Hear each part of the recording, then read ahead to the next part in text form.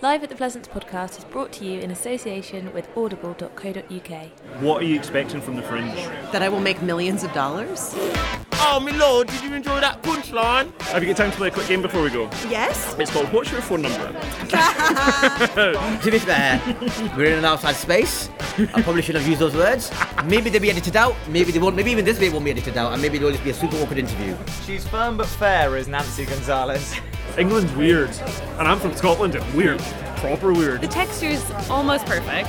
The taste is good, but the sizing's wrong. You have to have like 5 of them to feel like you're even getting one. Defrosting the freezer a couple of weeks ago was an absolute joyride. What's this, a white guy talking over a woman on a comedy thing? Absolutely not, mate. I don't believe it for a second. I had sex yesterday, mate. You should be ashamed of yourself. Piece of shit, mate. Piece of shit. I don't know if that's allowed. You might have to cut that out. I'm not. The difference between a comedian and a clown is one's got something to say. Who said that? I can't remember who told me, but I'm really... having it. I said that. Hello there, it's Maddie here. Welcome to Live at the Pleasance. This is the final episode of Live at the Pleasance for 2017, and so I thought for this little intro bit I'd take you on my final journey back across the meadows after having spent an evening at the Pleasance Courtyard. I saw 2 shows this evening. Joseph Morpurgo, which was absolutely brilliant. His show's called Hammerhead. And I also got to see an extra performance of Reset by James Acaster, which was an absolute treat. He's one of my favourites. I discovered him at the Pleasance when I was 17. I've never looked back. Anyway, so yes, this is the final episode. It's been a really great month and it's been such a pleasure to bring you all the highlights of the Pleasance programme. Obviously, the Pleasance has been absolutely jam-packed with amazing comedic talent, and as a result, the podcast has been too. We had a fantastic 8 nominations for awards, and even better, R. John Robbins won the joint Best Show Award with Hannah Gadsby, and Natalie Palamides won Best Newcomer, and also Ken Cheng won Dave's Best Joke of the Fringe too. So yeah, congratulations all round. Obviously, there are 140 comedy shows at the Pleasance. There's loads of other stuff to see besides.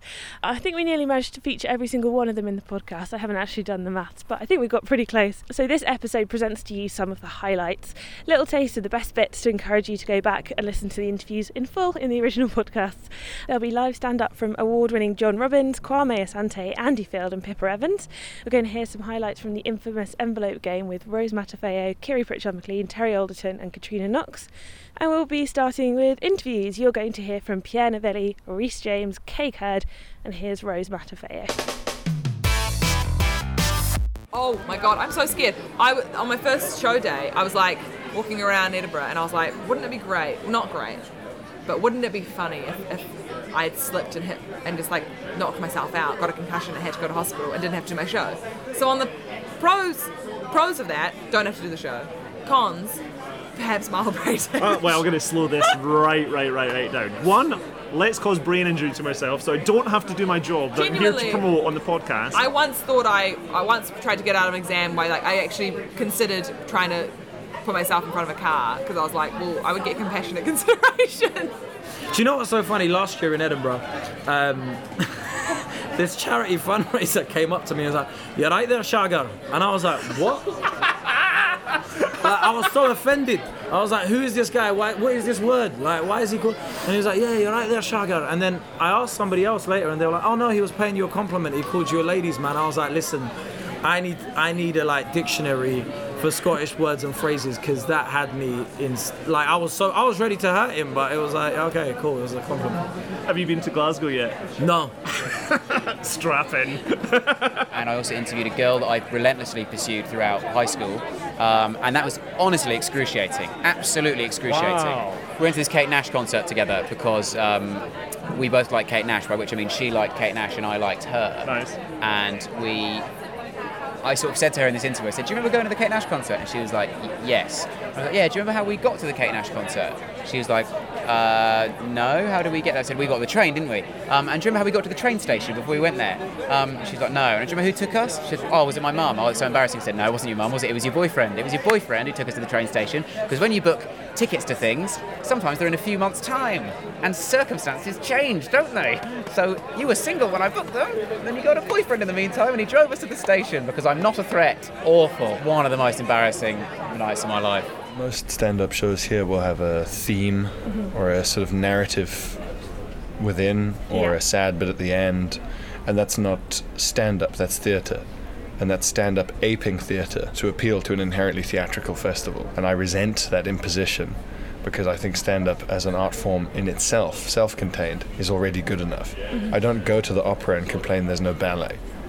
You know, it's a different... I don't go to the opera, do you? No, but you see what I mean? Yeah. It's a different thing. Yeah. I go to the football and complain no one's using tennis rackets. Yeah. And for a long time at the Fringe, stand-up has been forced to use tennis rackets while trying to play football for the sake of the kind of elderly. You know, they saw a Brecht play earlier in the day, or they're like pretentious drama students or whatever. And the strength of stand-up is that it's a dirty, common, awful thing that people want to go see in basements.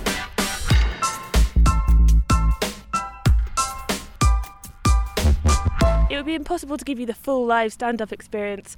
You'd have to queue for the box office in the rain, you'd have to sweat in your damp rain max, and you'd have to squish up next to someone in a shipping container. But if you want to enjoy comedy from the comfort of your own kitchen or your bedroom or your commute, then I guess this podcast can help you out. I'm going to bring you some comedy from the award-winning John Robbins, the Best Newcomer nominated Kwame Asante, Chortle's One to Watch Andy Field, BBC Three's Dane Baptiste, and Radio 4 favourite Pippa Evans. John Robbins is up first. I'm lucky, right? I have no body shame. I have zero body shame. 2 reasons. Firstly, it is magnificent, bordering on regal.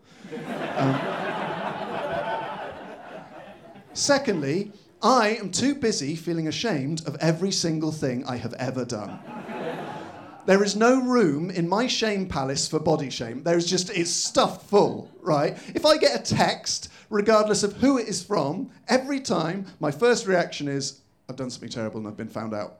And I've not done anything, but my whole life feels like it exists above a sewer of guilt that runs from crimes I have not committed. Like when you get a text, if you choose to have your phone set up so that the content of that message is visible on your phone's lock screen, then you are weirder than Fred West. And Fred West was a weird guy. He used to eat whole onions raw as if they were apples. And that's not the weirdest thing he did. It's one of my favourite stories from growing up in Beckenham, which I love telling. Once when I was a kid for Halloween, I dressed up as a vampire. And a gang of kids came up to me and they were like, "Mate, do they even have vampires in Africa?" And honestly, I was really confused. I was like, dude, we don't have vampires here. Like, I know Africa's got its problems, but that's just not fair. I like to think the guy who invented the wardrobe and the guy who invented the hospital gown were rivals. They had to present their... You got it already. They had to present their inventions on the same day. It was like, all right, Dave, you've made a wooden storage container for clothes. What's that called? Oh, it's called a wardrobe. Cool, okay. Steve, you've made a robe to be worn on the ward in hospitals. What's that called? Oh, it's called, this is complete fucking bullshit, okay? It's called, why does he always get to go first? I have no self-respect when it comes to Wi-Fi. I go to people's homes now, I'm like, hey, how you guys doing? What's the Wi-Fi password, by the way? What the fuck? Sorry for your loss, blah, blah, blah. When was the last time you felt joyful? Exactly. Ah, poor Greg. But he's not alone, you know? We're just constantly being bombarded by news items, you know? It's like a game of dodgeball that just never ends, being played with 80,000 balls, each one a news item, and we're trying to keep our eye on each one, but we're not sure which are the real balls and which are the fake balls, and the referee is Rupert Murdoch, so he keeps picking up the balls and rubbing them on his own balls, and any time anyone complains, he says, all the balls are my balls. I can rub my balls wherever I want. I'm Rupert Murdoch. I own the news. And if I choose to rub my balls on it, then that is what I'll do. I'm Rupert Murdoch, king of the sky. And don't you ever dare question why. Believe in better.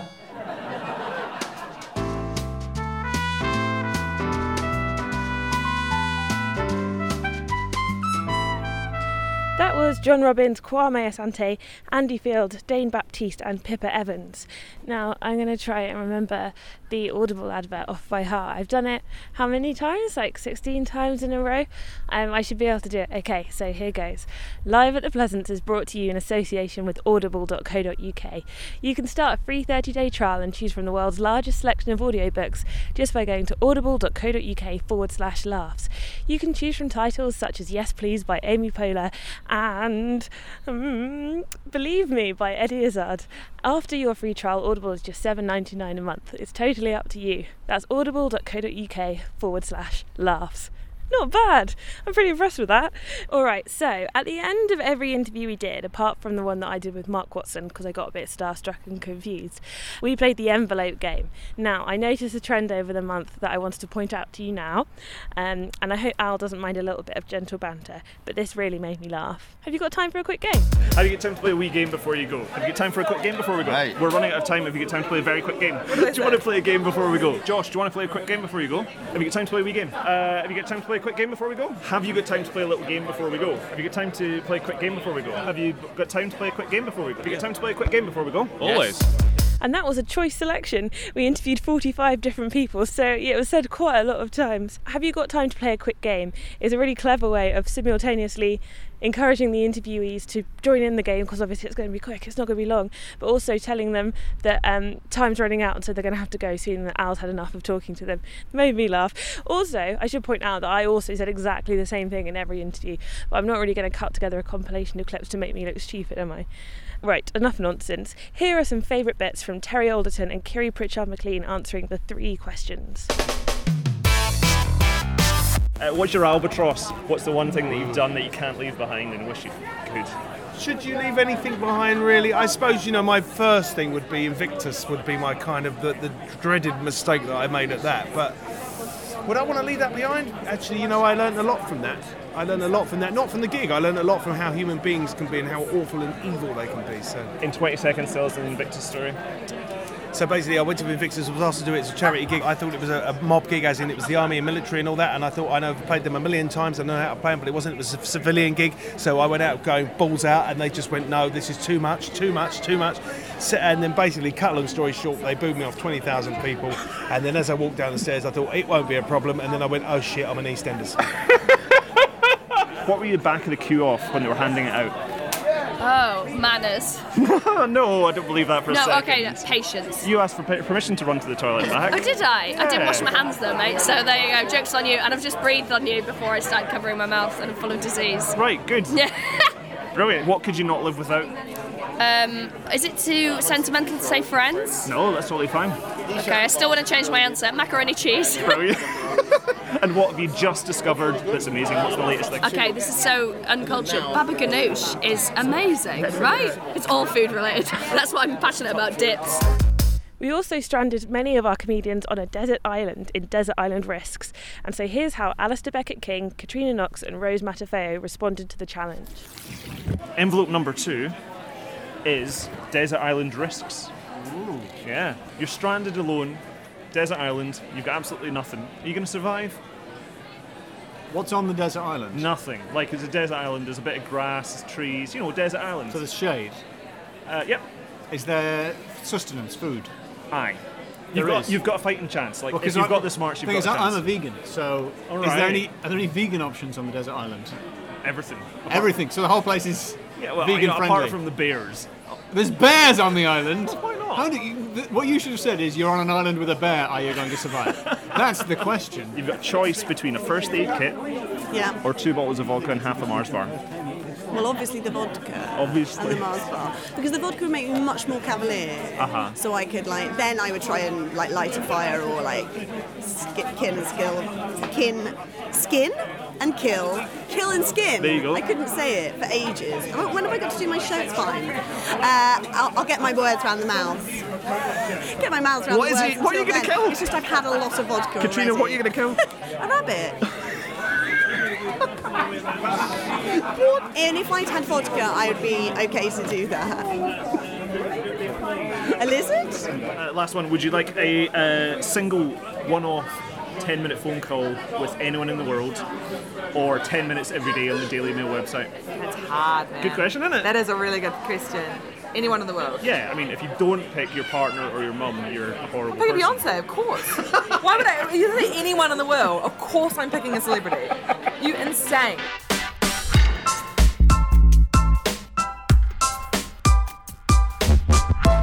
And finally, a nice little bit of getting to know you from Ross and Josh. No, don't appear for that. Not getting Minus to 5 know. points. I've got some quick fire questions. Okay. Because there's two of you, I want to hear you conferring before I get a final answer. Wembley Stadium or a sweaty basement?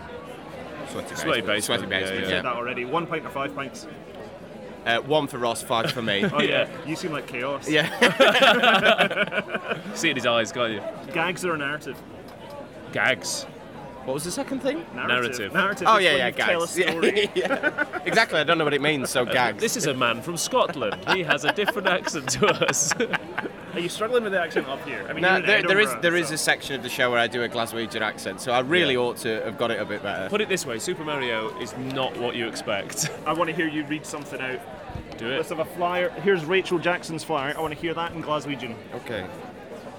Oh, see you, mate. Right, it's Rachel Jackson in Bunny Boiler. Scottish Rising Star is ever so slightly unhinged. That's not bad. I really wanted that to be worse. Yeah, exactly. Yeah. I watched a lot of Rab C when I was younger, so. The book of the film. Of Rab C? I'd love to read the book of Rab C. love to read the book, yeah. Take a chance or what you know. Take a chance. Take a chance. Always. We're all doomed or it'll be alright.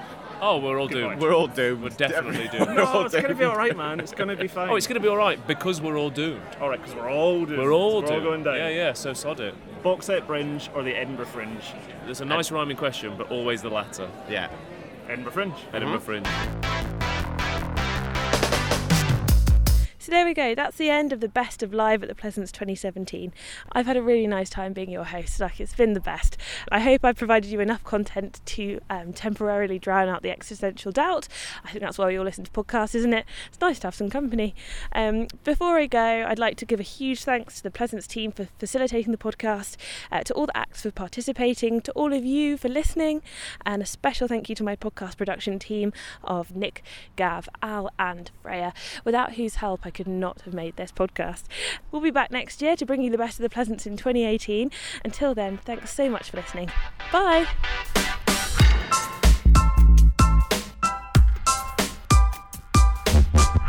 Live at the Pleasance podcast is brought to you in association with audible.co.uk.